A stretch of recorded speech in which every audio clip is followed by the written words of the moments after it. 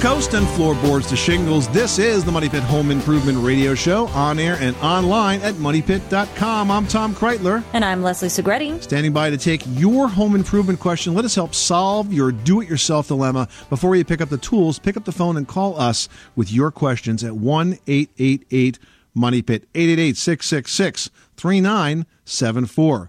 Coming up on today's program, getting out of bed on a cold February morning is hard enough. Getting out of bed to find your radiator is about as cold as the outside, well, that is just an awful experience for those that have had that. But we're going to get the solution this hour with some helpful tips from our friend, This Old House plumbing and heating expert, Richard Trethewey, will be by with the answer. And also head this hour, if you're finding a good night's sleep hard to come by, you might want to take a look at your bedding. We're going to tell you the pros and cons of some luxury bedding options that might give you the Z's that you need. And if you're still feeling the pain of those holiday bills, you might not be thinking about hitting the stores right now. But it's turning out that February is actually a great month for bargain hunters, and we'll tell you why in just a bit. And one caller that we talked to on the air this hour is going to win some help by getting rid of the chilly white stuff. We're giving away a package including Snow Broom from Snow Joe, and that's a great way to get snow off of your car with very little effort. You got to love that. It's worth $119, so call us right now at 1-888-MONEYPIT for the answer to your home improvement question and your chance to win. 888-666-3974. Leslie, who's first? Mary in Missouri, you've got the Money Pit. How can we help you today? My husband and I are trying to install central air in our home. It's a ranch style, and we bought the central air unit and the ductwork from a building that had been torn down. And I wondered if we could simply attach the ductwork. I mean, we've cut the holes in the wall, in the ceiling for the vents. I wondered if we could just go ahead and attach the ductwork that was there from the previous building, or if we had to redo all the ductwork. I mean, all the vent piping. I guess the answer is maybe. And the reason is because the duct design is going to be dependent on the building. And it depends on the size of the building and the distance that the air has to travel. And if it's not done right, what will happen is you'll either create a situation where you have either too much or too little heating or cooling. And most likely you'll have too little.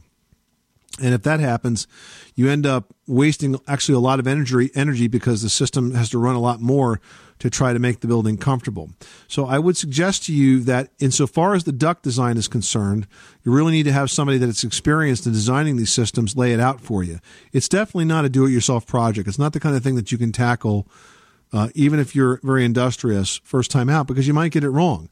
It depends a lot on the size of your building, how many windows are in your building, where the building faces. I mean, there's a heat loss calculation that's done, and then based on that, you determine how much warm or cold air you have to get to each room. So you can't necessarily sort of just completely copy what was done in an older house unless it happens to be an identical house.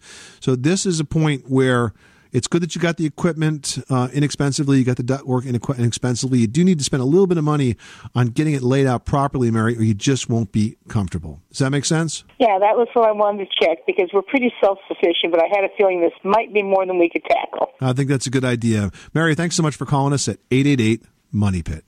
How do you know it's winter? Well, Ken in Wisconsin is dealing with ice and snow in the gutters. Ken, sorry you are dealing with this weather. How can we help you today? Well, what I've got is I got a ranch-style home. I put an addition on, and since I put the addition on now, when I get snow, we had the snow, I got about 8 inches on the roof, but now I got ice buildup in the gutters, and it's now backed up a little bit, and I got icicles probably 4 or 5 foot long. And I'm afraid it's going to back up into the house. How do I stop that, or is there a way to get it melted and get rid of it? Okay, so this is an addition, and it's only happening on the addition, and it's not happening on the main house? No, it's happening on the main house and the addition. Both, okay. So this is what is known as ice damming.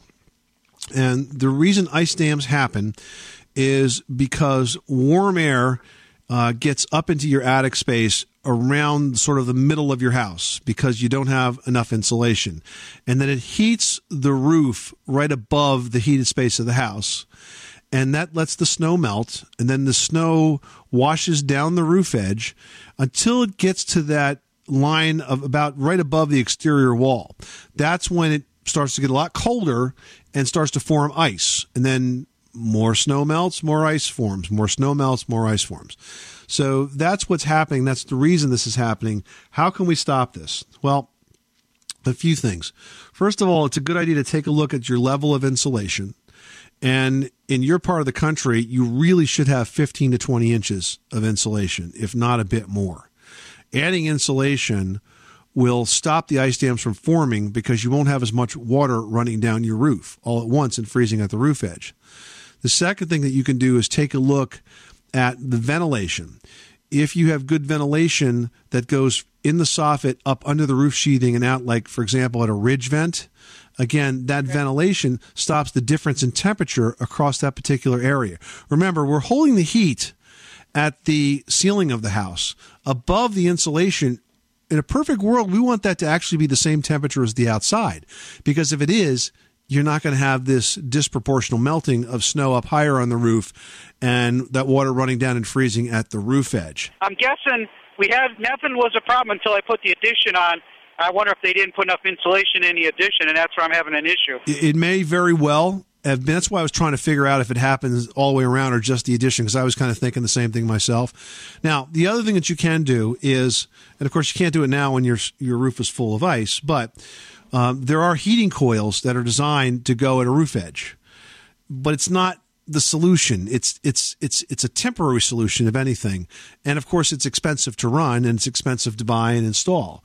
But sometimes in commercial buildings or restaurants, hotels, where they want to be sure that none of the ice is going to fall and hurt somebody, you'll see these electric coils right above those areas for this purpose, to kind of melt the ice and turn it back to water and be done with it. So that's an opportunity for you. But again, I would rather see you put the insulation in, because besides stopping the ice from forming, you're going to lower your heating costs, which are going to be astronomical if you don't have enough insulation.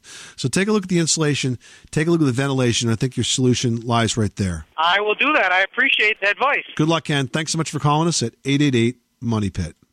You are tuned to the Money Pit Home Improvement Radio Show, on air and online at MoneyPit.com. Now, you can call in your home repair, your home improvement question, whatever you're working on. We're happy to lend a hand 24 hours a day, 7 days a week at 1-888-MONEY-PIT. 888-666-3974. Up next, are you looking for some new bedding? You might be surprised at the prices. So before you drop a boatload of bucks on expensive sheets, you want to make sure you know which sheets are worth the extra money for those extra Z's. Find out after this.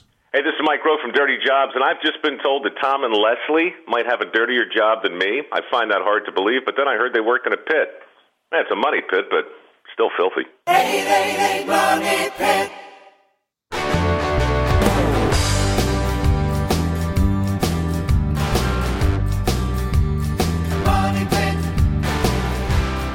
The Money Pit is brought to you by Stanley Tools, your trusted name in quality hand tools. To learn more about their complete line of quality tools and everything for your toolbox, visit StanleyTools.com. Making good homes better. Welcome back to the Money Pit Home Improvement Radio Show. I'm Tom Kreitler. And I'm Leslie Segretti. The number here is 1-888-MONEY-PIT. One caller who gets on the air with us this hour is going to win a snow removal package from Snow Joe. It includes a snow broom with a foam head so you can push the snow off your car without the risk of damage. And you're going to get the Snow Joe Plus snow thrower for your walkways. It's worth together $119. You can visit snowjoe.com to learn more, but call us right now at 1-888-MONEY-PIT for your chance to win. Gayla in California is having an issue with the countertop. Tell us what's going on. I am. About 4.5 years ago, I remodeled my kitchen and installed Corian countertops. And I used the pattern called Savannah. It's one of the light ones. So I'm getting ready now to sell my home. And looking at the countertops, there sounds like thousands of hairline scratches. And I'm wondering, how can I bring back their luster? They never were shiny, but, they were lustrous. Yeah, they do have like a satin finish that looks very rich and nice, but obviously over time, just from, normal wear and tear, they are going to dull and, not look so great.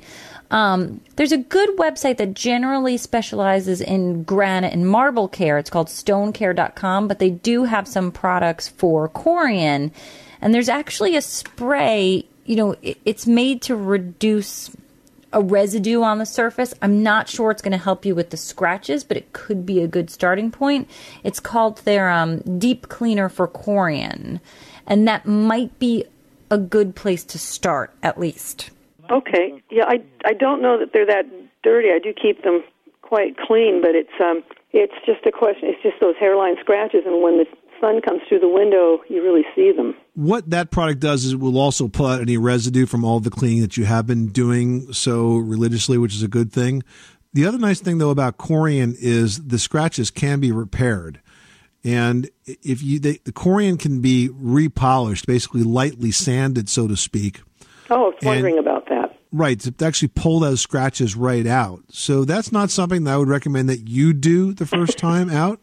No, but I don't if you think contact a kitchen cabinet company, for example, they might have an installer, and for a reasonably small fee, they might come out and repolish those tops for you. They're going to have all the tools and the equipment as well, and probably they can pull many of those scratches right out. Well, thank you. That sounds like the way to go for me. All right. Well, good luck with that project, and good luck selling your house. Well, thank you, and best to you both. Sharani in Colorado's on the line, has a question about mold. What can we do for you today? The pipes have broken inside the walls, and we fixed the pipes and everything. Now we got this problem with the mildew and the mold. So we want to know what's the best way to treat it. Yeah, first of all, when that happened, did you file a claim with your homeowner's insurance company? No, we just got the house. We got it as is, so we're fixing it before we move in. Oh, okay, got it. Okay, well, is it a lot of mold or is it a little bit of mold? A lot. We're ripping out drywall, and as we rip it out, we're finding more. Oh, boy. Yeah, this is generally not a do-it-yourself project, because when you have a lot of mold, you can contaminate parts of the house with this. I really think this is the kind of thing that you want to stop and get some professional help with, Sharani, because if you release all those mold spores into the air, you potentially could be causing a bigger problem. I mean, generally, when you have that much mold, and you say a lot of mold, you have to be careful about how you take that apart. What you generally do is you depressurize the house. You put fans in the house so that it pulls the air out as you're breaking out the drywall and so on, and flushes all of those mold spores to the outside. And then all of the framing gets sprayed down so that you kill anything that's left behind.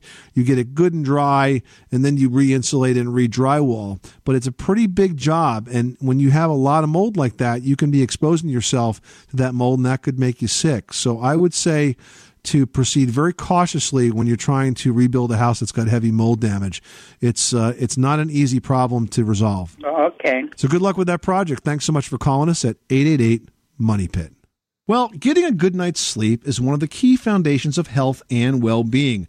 And one way to get better rest is to invest in high-quality bedding. But with so many options, how do you know which type of luxury sheets will suit you best?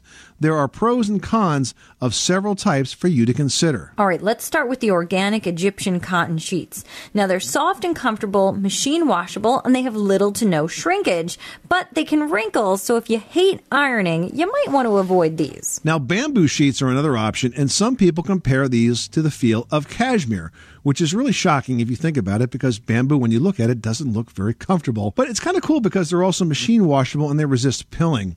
But they can shrink, and the processing of bamboo, well, that does require some chemicals. Now, for those of you who want the best of the best for your money pit, cultivated silk sheets are legendary for their softness and luxury. They absorb perspiration and resist mildew, plus they're naturally hypoallergenic and fire retardant, but they're really expensive, and since silk does trap heat, they can be kind of warm in the summer, and also you gotta take care of them really specially with special care and cleaning. So before you're next to the sheet shopping store, head on over to moneypit.com and search on luxury sheets. We'll fill you in on all the details on the pros and cons of all the bedding that you might want to choose from. 888-666-3974. Give us a call right now. We are standing by to help you with your next home improvement project. James in Minnesota, you've got the money pit. How can we help you today? I bought a house about a year ago, and I don't know how old the water heater is because it was a foreclosure. And I had gone downstairs and took the cover off and turned up a little bit to try to get a little more hot water out of it temperature-wise. And I noticed on the inside that it seems wet, like the fiberglass insulation on the tank. so I was wondering if that means like the tank is going bad, or do I need to start saving money to buy a new water heater? The water heater's in your basement? Yeah, it's in my basement, correct. You know, sometimes you get a little condensation inside of that. Does your water stay hot, or does it seem to run out quickly? No, it stays hot for a while. It's just not as hot as I'd like it. So it's cold here now this time of year, so I just went down to dial it up a little, and I saw it was wet inside. And I don't see anything leaking from the bottom. Okay, well, generally when water heaters leak, everybody knows it. Okay, it's not subtle. Yeah, okay. All right, good. so I doubt it's leaking badly right now. You may have a bit of condensation in there. However, what you want to keep in mind with electric water heaters is that, first of all, they're very expensive to run, and so it's a good idea to have a timer on them. Secondly, with an electric water heater, there's 2 coils, not just one. So on the X side of your water heater, you should see 2 panels, one up high and one down low. And each one of those has its own thermostat. And so in order to adjust the temperature, you have to open both of them up. And with a screwdriver, an insulated screwdriver, you turn it very carefully until it's about 110 degrees on both of them. And with a 40 or 50-gallon water heater, how many bathrooms do you have in the house? 2. So 40-gallon would be smallish, maybe adequate. 50-gallon would definitely be good. If you're wondering the age of it, on the label on the water heater, there's generally a date that's either written plainly on that or it's coded into the serial number. So if you look at the serial number, you look at the date, you may see a date on there and you can figure out how old this is. Okay, great. Thanks so much. You're welcome, James. Thanks so much for calling us at 888-MONEY-PIT. Ann in Missouri's on the line with an insulation question. How can we help you? Hi, I don't have very wide walls in my home, and so there's not much insulation between the outdoors and the indoors. And what I was wondering, I want to add to it, and so I was wanting to extend the walls out a little bit. I didn't know whether I should just leave the covering up and put a line of 2x4s on it, or if I should take the wall covering off for the insulation. The walls do have some insulation in it now, and you want to know how you can actually improve? Yeah, I want to add to it, but I didn't know whether I should just take the wall covering off. And what kind of walls do you have right now? Are they 2x4 walls, and are those 2x4 wall cavities filled with insulation? When you say they have a little bit, how do you know how much they have and how much they don't have? I've looked in between them. You know, I've looked in the outlets. Okay. And it's just cold in there. Okay. Well, look, I don't think adding more insulation to the walls is going to be the solution to why it's cold. There's probably another reason it's cold. Now, the places to add insulation are in ceilings or floors. Those are easy to access to, but most importantly, ceilings. And if it's just plain cold there, you may not have enough BTUs of heat getting to that space. How is that area of your house heated? It's just a furnace, gas. Ducts? What? Ducts. Like ducts, okay. And is this like an addition? Nope. It's just my regular domain. So probably underneath more than any place, and up above would help tremendously. That's where you would add insulation, in the floor structure underneath and in the ceiling above, but not the walls. The walls you can seal, you can caulk, you can replace windows or doors that are drafty, but that's a difficult place to add insulation. The easy place to add it is in the ceiling or the floor below, okay? Okay. This is the Money Pit Home Improvement Radio Show. Up next, have you ever had one radiator in your home go completely cold? That's not what you want to happen in February. Get a fast fix after this. On the Money Pit Radio Show. Pick up the telephone, fix up your home sweet home by calling 888-MONEY-PIT.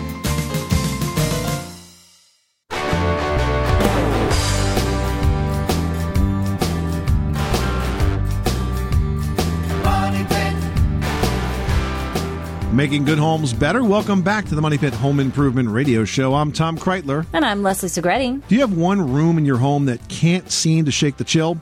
If you're not ready for a completely new heating system, a space heater might be the answer. We can help, though. Make sure you use them safely. For those tips, search Space Heater Safety at moneypit.com. Elaine in Florida is on the line and is looking for some help with a flooring project. How can we help you? Yes, hi. I'm in the process of purchasing some Home Legend wood laminate. Okay. 7 millimeters, I believe it is. Okay. And my question is, I've got conflict of views on what type of underlayment to use and how to lay it over ceramic tile. Elaine, the Home Legends people on their website recommend an underlayment with a combination of a 6 mil vapor barrier and a cushioning foam, but that's only on concrete subfloors.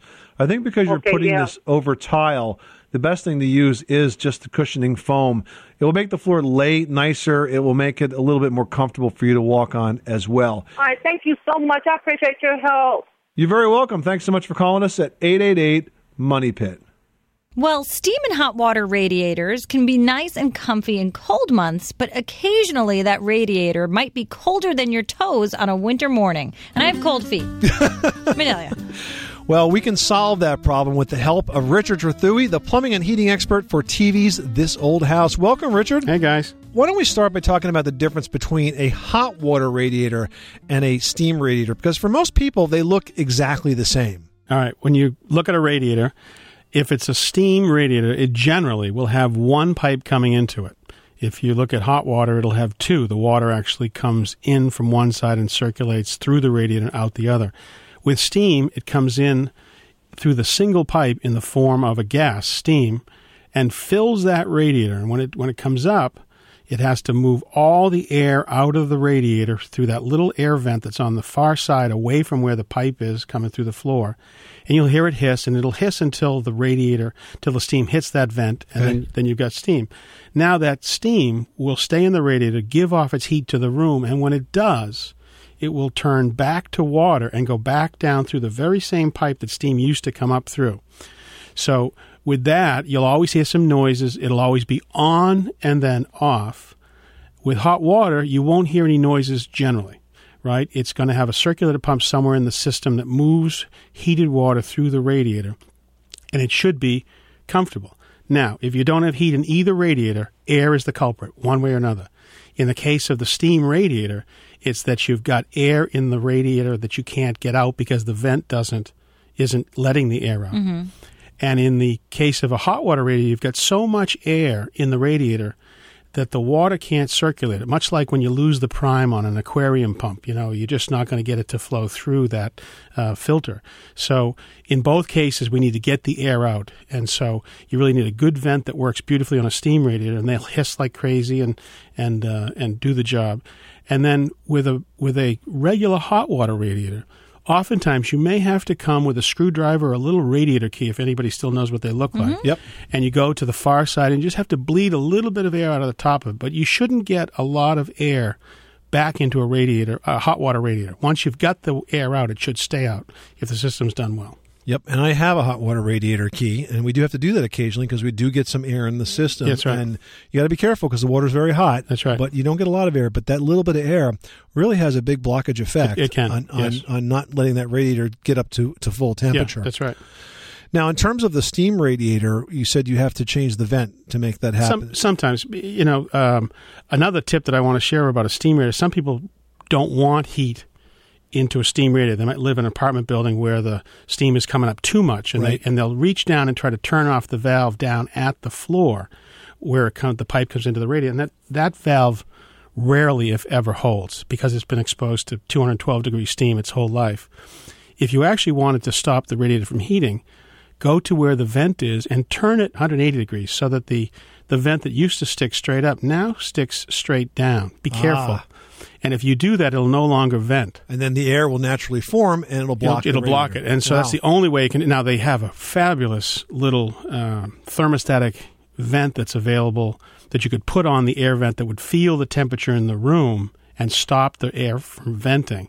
They're not... I don't see them widely used in this country, but it's a non-electric valve that would sit right near the radiator. We've shown it on Ask This Old House a couple of times. And that essentially really manages how much air you get in there. That's right. It makes a steam radiator to be properly zoned according to temperature. And an easy way to do that, because you always think of steam as not being something that you can zone. Yeah. No, and if you've ever lived in a Manhattan apartment, it's either freezing or 8 million zillion degrees. Someone could go from apartment to apartment in Manhattan and sell these things like crazy because they work. They work great. Yeah, but people wouldn't buy them because they're not paying for the heat the landlord is. That's right. That's why you go down the street and see every window open in January. We call those double-hung thermostats.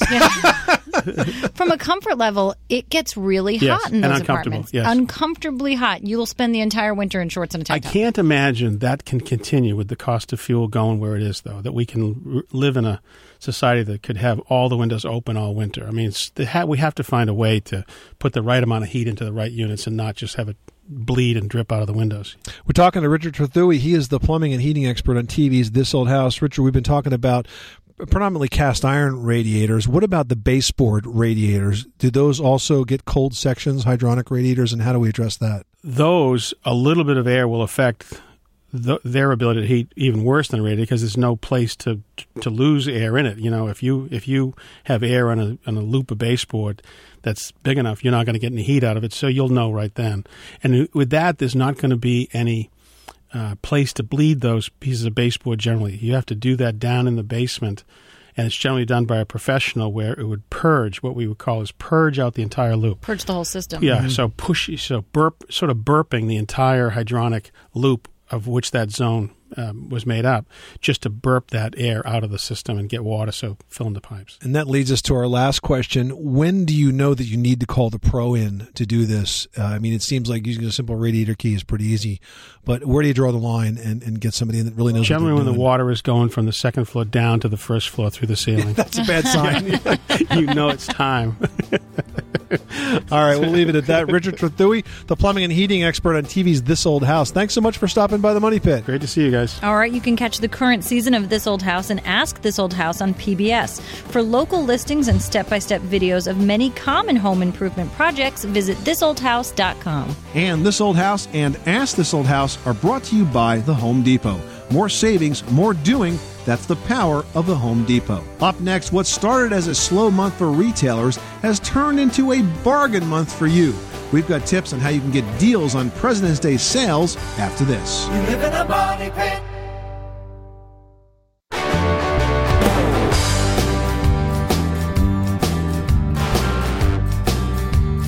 Money pit. The Money Pit is brought to you by Stanley Tools, your trusted name in quality hand tools. To learn more about their complete line of quality tools and everything for your toolbox, visit StanleyTools.com. Making good homes better. Welcome back to the Money Pit Home Improvement Radio Show. I'm Tom Kreitler. And I'm Leslie Segretti. Pick up the phone and give us a call at 888-MONEY-PIT. If you do, you might just win a prize package from Snow Joe, including the snow broom, which lets you push snow off of your car with a foam head that's not going to freeze, and it's not going to scratch your car, and it's not going to dump the snow all over you and down your sleeves. So it really is something great this time of year. You're also going to get a Snow Joe Plus electric snow thrower. The total value of this prize is $119. You can check out both products at snowjoe.com and call us right now at 1-888-MONEY-PIT for your chance to win. We will toss your name in the Money Pit hard hat and might be sending that prize out to you at the end of today's show. Well, it is the season for sales, all themed around President's Day, which is a concept that was actually first started by a car salesman named Alvin T. Fuller, and he is credited with coming up with the very first Washington's birthday sale. I think this is interesting because he was also actually the 50th governor of Massachusetts, and he started the idea when he worked in a bicycle shop in 1897 and later continued it when he started to sell cars. And let me just say, what are the chances that a car salesman ended up being governor?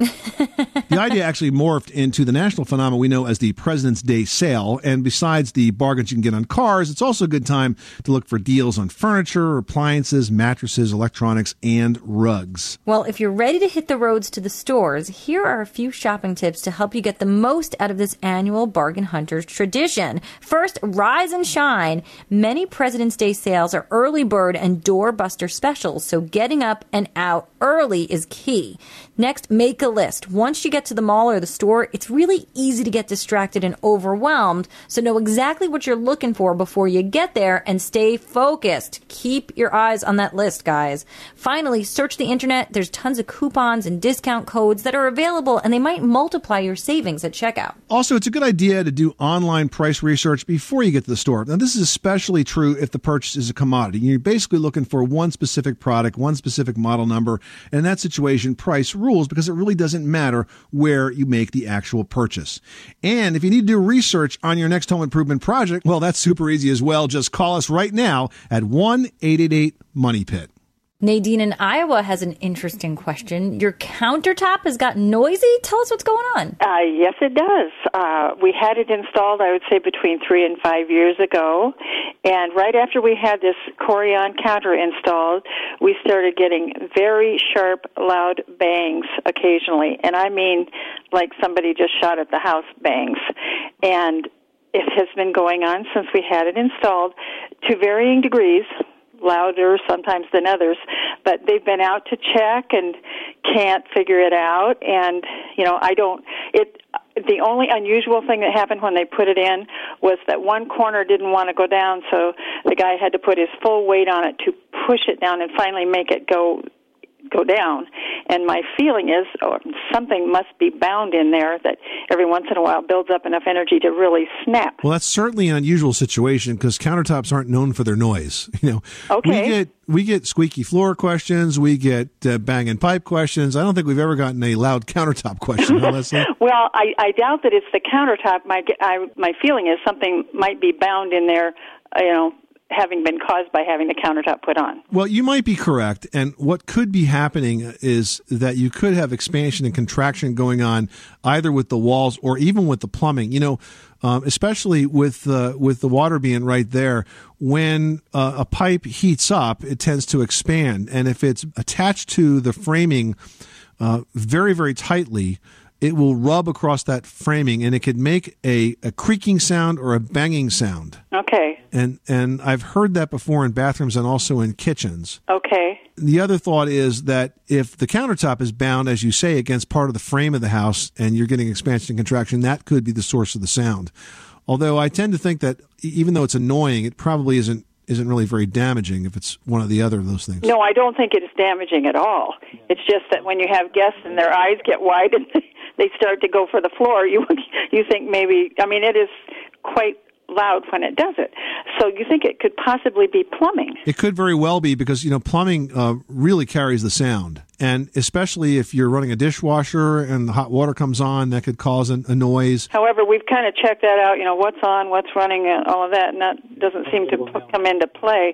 What would your suggestion be as to sleuthing this problem out? Well, I guess I would have to be sitting there staring at it, thinking about it for a long time. But reinstalling the countertop would probably be the best solution, although it's a boatload of work and you could potentially damage the countertop in the process. If they had to really squeeze it in, I suspect that something is a little bit too tight and it's in tension and it's really not designed to be pulled out. All right. Thanks so much. You are tuned to the Money Pit Home Improvement Radio Show on air and online at moneypit.com. Well, sometimes before you start a home improvement project, you need to get rid of the last homeowner's attempts at doing the same thing. Up next, we're going to help a listener get rid of a glued down carpet. 888 Money Pit.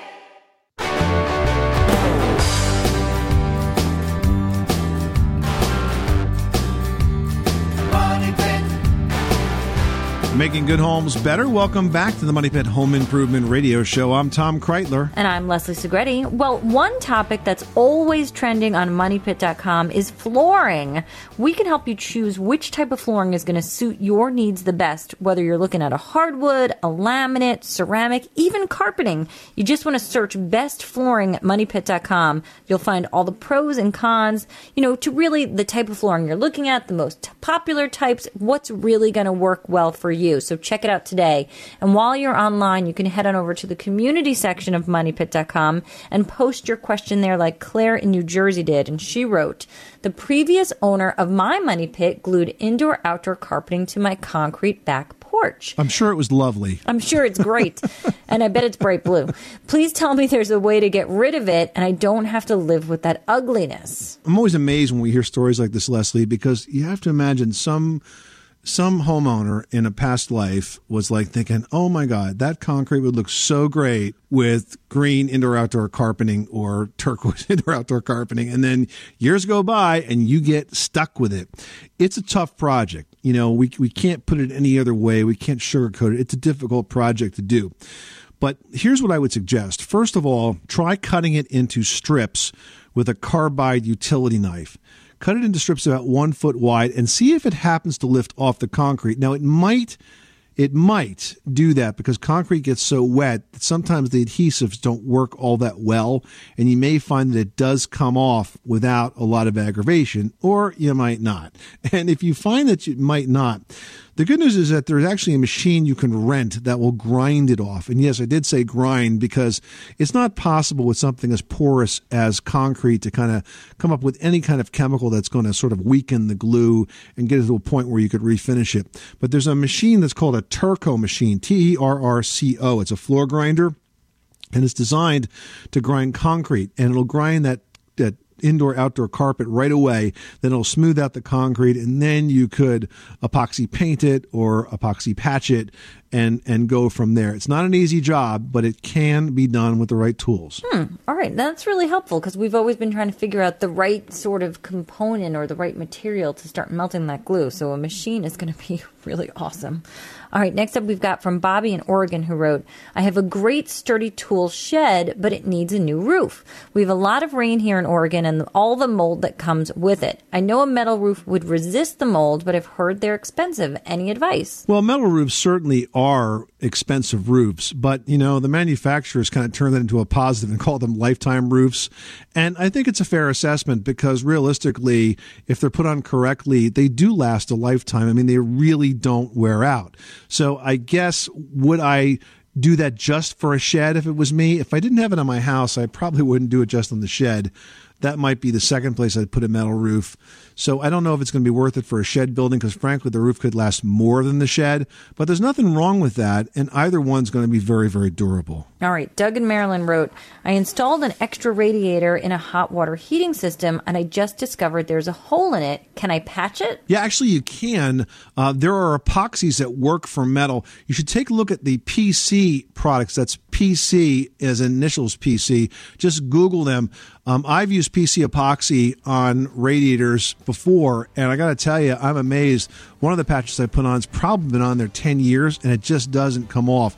It's a putty epoxy. 2 parts of putty that mix together become solid, and they harden. They become just as strong as the metal. All right, I hope that helps, and good luck with your fixing up your new project. This is the Money Pit Home Improvement Radio Show. Thank you so much for spending this hour with us. We hope we've given you some ideas, some tips, some inspiration to help with your next home improvement project. I'm Tom Kreitler. And I'm Leslie Segretti. Remember, you can do it yourself, but you don't have to do it alone.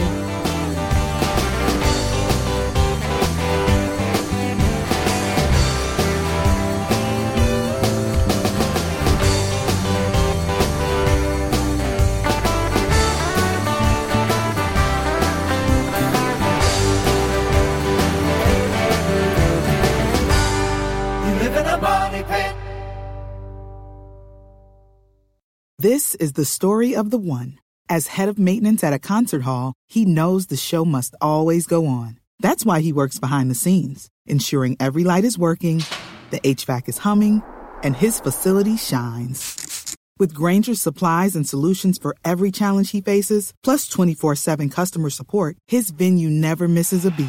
Call quickgrainger.com or just stop by. Grainger, for the ones who get it done.